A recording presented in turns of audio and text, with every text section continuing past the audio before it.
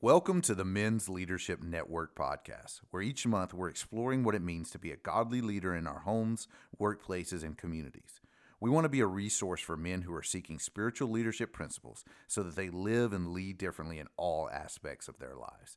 This initiative is not just about reaching, but equipping multipliers for Christ. As always, listen to the end to hear our guest answer our favorite question: what do you want your legacy to be? We hope our conversations will help you answer that question yourself and better equip you to pursue it for the glory of God. Well, hey guys, welcome to Men's Leadership Network. We're so glad you're joining in today, and I hope and pray God will speak to you. We are blessed to have Chase Headley on the podcast today, and this guy is an incredible man.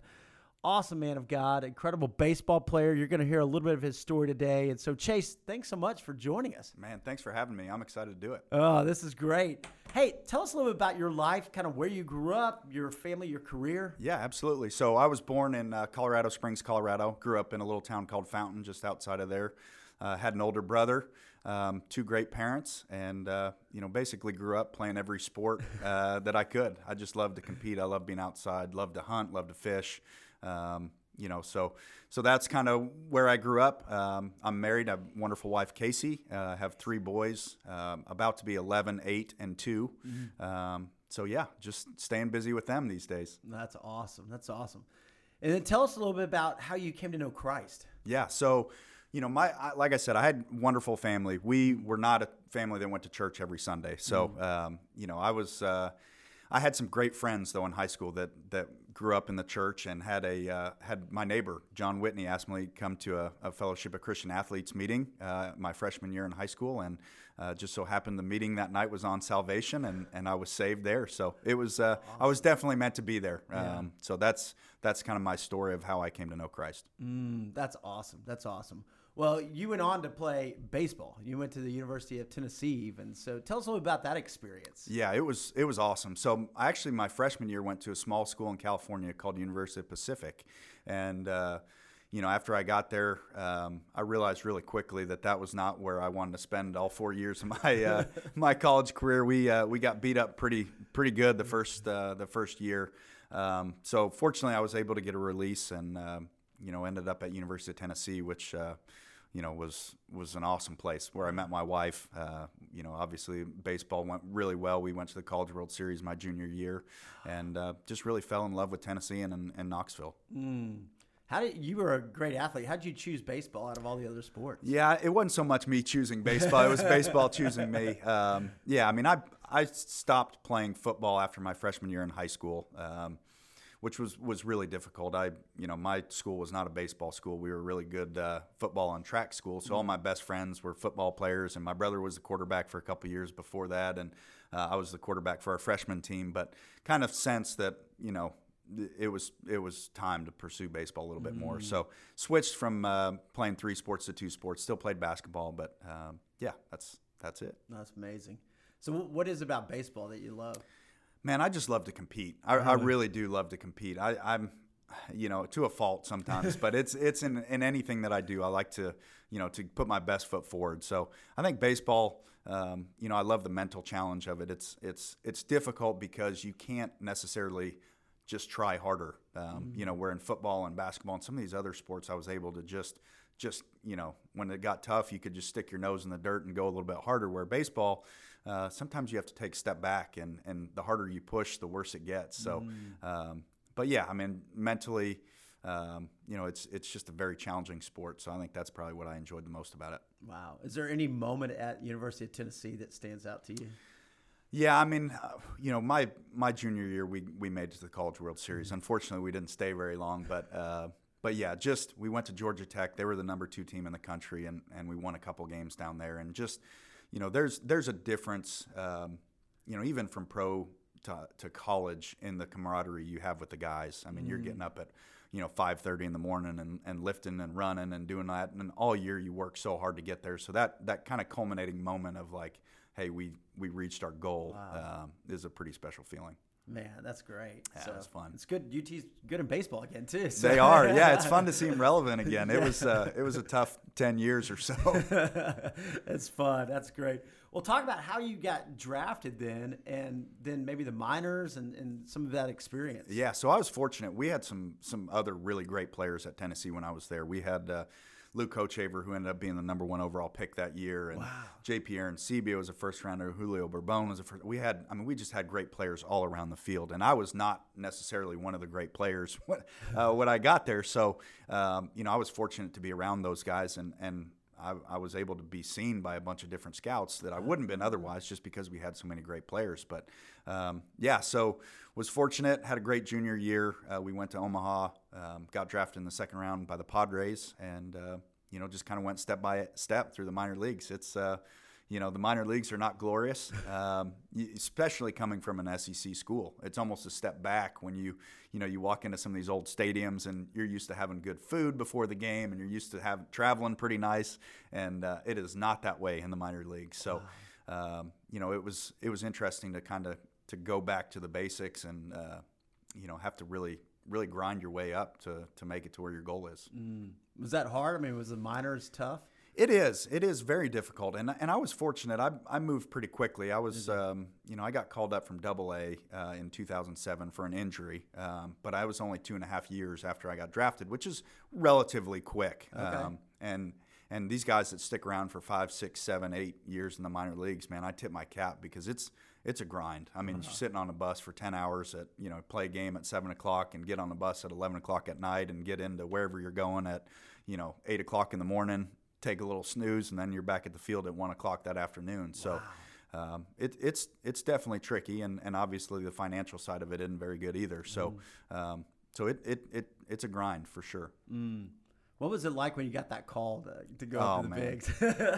It's something that it's hard to explain, because it's been a goal for so long. It's something that you've worked so hard for, and my experience was unique, because I was in AA at the time, and I was not in major league camp. Most of the time, players, if you have a chance to be called up to the major leagues that year, most of the time you're in major league spring training.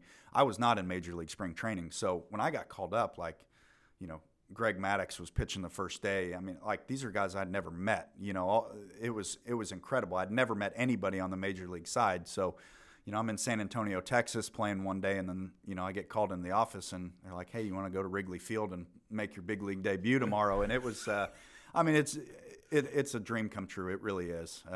It's something, like I said, something that you work your entire life for, and when you get to realize that moment, it's pretty special. Wow. I bet you just was so excited. I couldn't even imagine. It is, yeah. The phone calls and getting to share it with the people that love you and have helped you along the way. It's just, it's something that you'll never forget. Oh, yeah. Well, in 2012, you had your best season in the pros. And how did that go? I mean, how did you keep your faith strong? How did you adjust from minor leagues to the pros, and even with your faith? Yeah, I mean, it's tough. I just in general, I would say most athletes somewhat deal with an identity crisis, right? I mean, if you make it to even a college level athlete, you have to put so much into it, and there's so much of your identity usually that gets tied up in that, because you've put so much in it. And I think all athletes deal with that to some extent. So for me, I remember thinking when I got called up, I was always looking for the next step. So it was like, man, when you're in college, it's like if I could just get drafted, everything's going to be great. And then once you get drafted, you start moving your way through the minor leagues, and you're like, man, this next level is going to be great. And then you make it to the major leagues, and you're like, man, once I get to the major leagues, this is, everything's going to fall in place. And really, that couldn't be farther from the truth. And you just realize that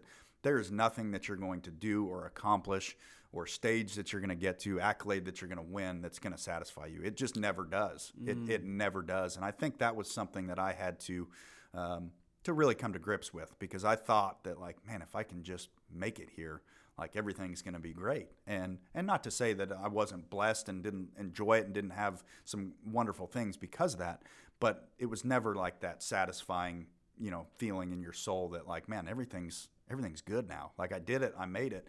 it just something adds on top. There's nothing that's ever going to satisfy you here on earth. And that was probably the biggest lesson that I learned when I first got called up. And even when I had my best year in 2012, it was like, man, this is, what I was hoping that I always could do, what I wanted to accomplish. I won a Gold Glove and I won a Silver Slugger. And I'm like, man, this is what I dreamed of doing.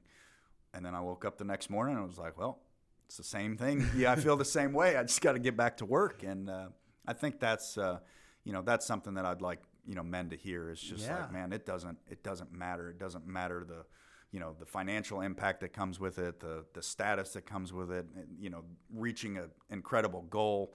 None of that's going to be satisfying. Not that they're bad things. It's just, it's not it. It's not it. Only God can fulfill, that purpose, that sense of being that, that I think we all yearn for deep down. Yeah. I mean, man, that's powerful right there, Chase, because I think that's every guy. We're always thinking the next promotion, the next job, the next bonus check, and then I'm going to be satisfied. And yet it never does. The world never does, right? And that's where Christ and Christ alone. Talk about that, because, I mean, man, you had that incredible year, and then there were probably some tough years with the Padres. Yeah. But then you get, traded to the Yankees. I mean, of all teams, right? I mean, that had to be like, what? I'm going to the Yankees. How was that experience? Yeah, it was pretty cool. I hated the Yankees growing up. I think everybody that's not a Yankees fan hates the Yankees. Yeah. But once you get traded there and you put on the pinstripes and you walk into Yankee Stadium and you just think about all the players that have come before you and the expectations and there's a demand for excellence there, and you feel it each and every day that you walk out on the field. And for me, that was pretty special to be a part of, especially because in San Diego we hadn't won. I'd never been to the playoffs, so that was pretty cool. That was pretty cool to go there and get a chance to play. Get pretty close to the World Series. We didn't quite get there, but we were one game away in 2017. Oh. That was the year the Astros cheated too. Wasn't it? Let's pass on that. No, that was a fun year. We being one game away from the World Series and being that close it's a great experience, but it also again it leaves you hungry for more. Yeah. Well, talk about your faith journey during this time, because I mean, you said you accepted Christ right at FCA, and I'm so thankful for your neighbor. I mean, you still remember his name, right? Oh yeah, who led you to Christ and brought you to that FCA meeting, but. Where were you spiritually during your baseball career, especially in the majors? Yeah, and this is something that's important for me. I was, I became a Christian when I was a freshman in high school, but I didn't really have a whole lot of noticeable growth until college. And the reason was because I didn't really have, anybody disciple me. I didn't have anybody take me under their wing and say, hey, this is how you live it out. And I think that's something that, I know as a church is important to us, but as men, like we have to be in community. We have to have somebody that we're, that's ahead of us in the leadership and as ahead of us in their walk, and hopefully somebody that's a little bit behind us in our walk. But for me, my story really started in college when I had Athletes in Action. Teg Teglar walked with me in college, and then through the minor leagues, I had an incredible network of teammates and chaplains. An organization that's really special to me, UPI, Unlimited Potential. They're a baseball ministry. Mickey Weston, he's taken me under his wing, and it's just been, that's really where my walk started to improve. That's really where my journey to maturity started, because there was 3 or 4 years there where there wasn't a whole lot of noticeable change. And that's something that's near and dear to my heart, because it's what really helped me get started in my path. Oh yeah, that's powerful. How did you keep Christ first? And when you have this great year, 2012, then all the success you had, and then going to the Yankees, and sure there were a lot of challenges in the middle of that, Yeah, there were, and baseball has an incredible way of humbling you and keeping you down there. But I think, again, it's the people, having guys with you. I was fortunate that we had a lot of Christians in both San Diego and in New York, and guys that will hold you accountable, and guys that just that are trying to live the same way, because one of the biggest challenges probably in any pro sports, but in baseball specifically, I mean, a lot of your free time is at 11, 12 o'clock at night. I mean, you're going to the field at 1 o'clock in the afternoon, and then you don't get back till 11:30, and most of the time you're a little bit wound up. You have, adrenaline. It takes you a while to calm down, and at midnight there's not often a whole lot of great things to get into. Yeah. So to have some guys that you can hang out with, you can get in the Word with, you can talk to, 'cause even your family. I mean, it's hard to connect with your family at that time. Most of the time they're in bed, and if they're not with you, they're in a different time zone. So for me, it was always the guys that I had with me that were huge impact on my life and helped me kind of stay, try to stay in the lane that I wanted to be in. And that's so powerful. And I appreciate you saying that, because I think for guys tend to isolate, right? And especially men, as we, whatever it is in our jobs or travel, a lot of guys travel with their jobs. And man, if we don't really protect what we watch, protect, the people we put around us, and have that influence in our lives, man, we can go off the rails quick. We sure can. Yeah. And I mean, that's been, honestly, the hardest part about retirement for me is just not being in that situation anymore. Really? I mean, being with the guys, every day, you get used to that, and you crave that, and you take it for granted when you're playing, because that's normal. They're with you every day. And then you come home and you're, most of the time, you don't go straight back to work, at least not a normal hour job. So most of your friends who do have normal jobs are gone when you have free time. And when the kids come home, you want to spend time with them. So, for me, that's been a big challenge, is just, connecting with people when I'm, since I've been done playing, that I can have that fellowship with and the relationship with that I had when I was playing. Wow. Yeah, talk about that, because you had this successful career. I mean, wow. I mean, being in the majors as long as you were, I mean, that's amazing.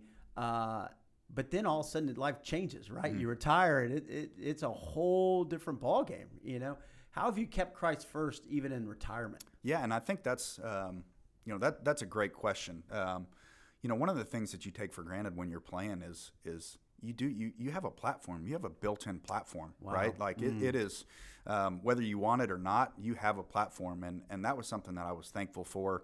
And I don't think I took it for granted. I wish sometimes I had, really thought about it even more. But like, it was easy to have purpose. It was easy to know, like, hey, I can share my testimony. I can talk, go talk to these kids when I'm signing an autograph. I can put a scripture on it.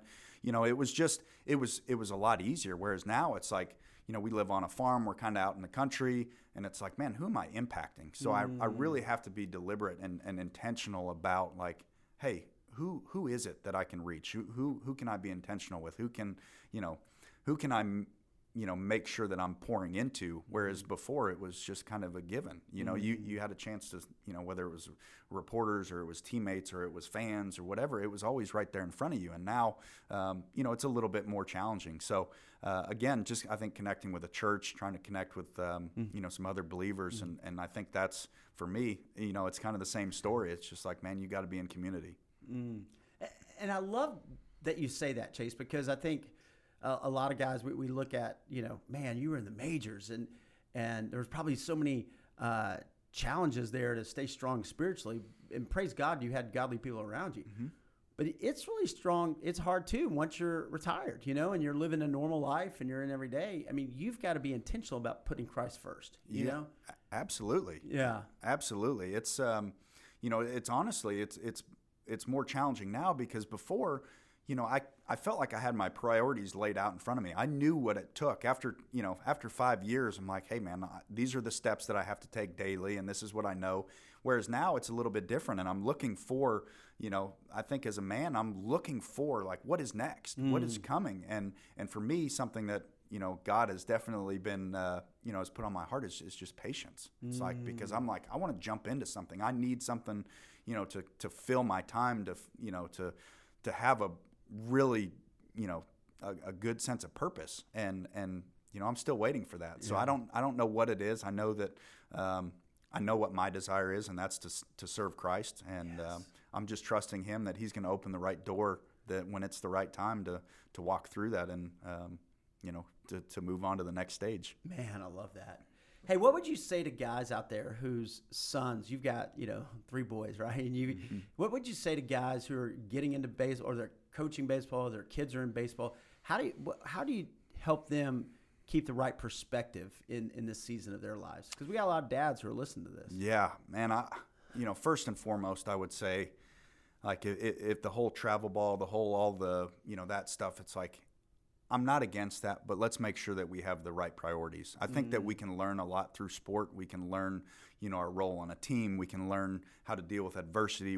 But if our only goal is to go play college baseball or go play whatever, college basketball, pro, whatever, we're missing the boat. That's a pretty bad odds that it's going to happen. So make sure that we, I like to relate it to farming. Like if I plant a corn seed, I'm going to get corn, right? Like I can't plant, beans and expect corn to come out. So, make sure that the seeds that you're planting. If you're planting seed, when they're playing baseball, make sure that the goal is right. Make sure that we're pouring in and saying, hey, I'm trying to develop character. I'm trying to, some of the disciplines that come along with sport, I think are really important and have really helped shape who I am. But it's also dangerous, that we get the wrong priorities and we hope that it leads to something when often it's probably not likely that's going to happen. How do you encourage dads to be intentional about that? I mean, whether it's sports or just in a deer stand, or how do you encourage dads to have intentional conversations? Well, I know for me, it's making sure that I'm right, making sure I'm spending time in the Word, making sure that I'm prayerful about this, because it's so easy. And I mean, I go to my son's games and I just get all riled up and fired up, and like, they do something that I know that they're capable of doing better, and like inside of me, I'm like, let's go, So I think that a lot of times it just starts to make sure that our heart is in the right spot and that we're not kind of living through them. But I do think that it's important to make sure that they're intentional about who they are trying to put their kids with. Make sure if they're not coaching, if it's men that you would want pouring into your life. And I know it's not always, we can't always choose what happens, but if at all possible, if we can surround ourselves with people that are going to speak into our children, I think that's where it starts. Wow, I couldn't agree more on that. That is so powerful. What are we really teaching our kids? What are we saying that we value, right? It's where we spend our time, we spend our money, and, are we putting them in spots so that they come to know Christ and they're growing and being discipled and getting them around godly men? Wow. 100%. So strong. And it's funny because even with my background, like my kids, they don't want to hear anything about baseball from me. Like I'll try to go out there and work with them, and they just like, no, like your dad, like you don't know anything about this. And it's funny. So I think sometimes, and I know for me too, coaching at that age is just not where I'm called to be, because I recognized I did it for 1 year and I struggled. I was upset. I expected so much and I wanted the kids to do the best they could all the time. And I don't think it was good for them or for me. So, again, it starts with getting your heart right and getting yourself around the right people. That's powerful. Yeah, and I love how you said, because, for guys, we're always focused on our kids, we're focused on others, but man, if we're not centered in Christ, then what are we teaching, right? And so for us, being at church, being in a Bible study, a men's group, somehow, I mean, I know the impact it's made in my life, and so that's a great encouragement. Oh, 100%. And I think even just just seeing the routine, the kids, like they just, hey, this is a priority, right? Like this, obviously the act is much more important than the routine, but like, hey, we are going to make it to church if we at all possibly can, or hey, we're going to spend time in the Word. We're going to spend time in prayer. We're going to do these things. Like when they see that that's a priority for you, I think that's a huge way that you can speak into their lives. Yeah. Hey, talk about how you've had some intentional conversations with your boys about Christ and Yeah, well, it's, I get, this is probably my favorite story is, both my kids, came to Christ in a deer stand. My two older boys did. 2-year-old, we're not quite there yet. But yeah, I mean, we were just hunting in Kentucky, and, we've been in church, they've been in Christian school. So, we've had a lot of conversations that kind of built up to that. And, I just asked them, I'm like, hey, what do you guys believe? Do you believe that Jesus came and died for your sins? I mean, like, let's just be honest, open, there's no wrong answers here. And, like, yeah. And I was like, so what's stopping you from making that decision now? And they're like, Nothing. And so we got to pray together in this deer stand. It was a good thing because there's nothing else going on. But yeah, it's just, I think, even just in the car, sometimes we get caught up and it's like, man, just turn the radio down and talk, and put the screens away. Just do those things. Just be intentional. I think, that you're not going to say anything wrong. It's just, it's being prayerful about it and being intentional and being deliberate about what you're going to talk about. Chase, I love that, man. And that's our role as dads, and sometimes we'll talk more about baseball or other things than we will about Jesus. And at some point when God, the Holy Spirit prompts our hearts to have those conversations with our boys. And there's no greater joy being a dad than seeing your son come to know Christ and, being baptized and, the life change that happens there. Absolutely. Yeah. That's as a dad, I don't really know what gets any better than that. I really don't. And then you're up there cheering them on the stands now, it's I know a different level. That's hey, right. talk about what encouragement would you give to other men as they try to put Christ first in their family or in their career? Yeah, a couple things. One, again, it comes back to making sure that you're surrounding yourself with good people. Surround yourself in community because you can't do it by yourself. And that was a mistake. And that was something that I've had, trouble with since I've been done playing is really having some close spiritual friends that one will hold me accountable, but two that I can lean on. So that's one.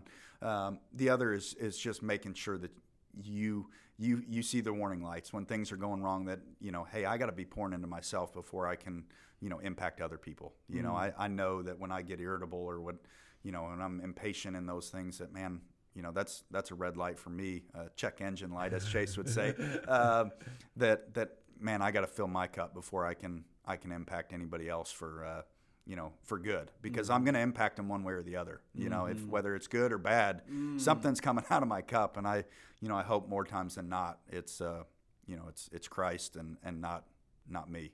Man, I love the way you said that. I'm going to impact them one way or the other. Because I think as men, we sometimes forget that. We think the decisions we make just impact us, but they don't. As a man, you're impacting a marriage, you're impacting kids, you're impacting, a community, a workplace. And for us to even understand that, like you said, when you went to the Yankees, there was this different pressure, Yeah. But I think as a Christ follower, being a man, you're a spiritual leader, and there is a different pressure. There's different accountability and responsibility. Now, we praise God, His grace is enough, is sufficient, but man, to step into that and to understand the decisions that we make impact others. Oh, absolutely. Yeah. I think you got to embrace it because that's what we're called for. And, man, I love my wife, Casey, but she will let me know when I'm not being that. And I'm thankful for that. Sometimes it's hard to hear, but she's an incredible woman of God. And she's, she has a way of letting me know that, hey, like this is your responsibility. I know I have responsibilities, but this is your responsibility. And, you can do better. And I'm thankful for that. And that's, like I said, it's hard to hear sometimes, but we need to hear it. Yeah. Yeah, and we need to thank God for our wives, and to celebrate them and to cherish them because we need that wisdom in our hearts and our lives. Absolutely. Chase, one thing you said earlier too, which I keep coming back to in my mind, is, you said it was always the next level, and I always thought the next level was going to satisfy, whether it was going to Omaha at the University of Tennessee or getting into the minors, or getting called up in the majors or getting to the – and I think for guys, our identity becomes – baseball, or our identity becomes our job, and our identity becomes our career. And if we don't put our identity in Christ, then we just have to know none of that's ever going to satisfy, and I really appreciate you saying that, because I think there's a lot of guys, all of us, we struggle with that, right?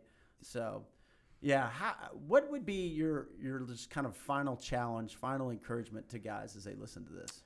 Yeah, I think as I was looking through some of the questions, one of the questions that you sent, before was like, hey, what do you want your legacy to be? Yeah. And I think that's something that we need to be intentional about thinking about, because it wasn't something that you sent me and I was like, easy, this is what it is.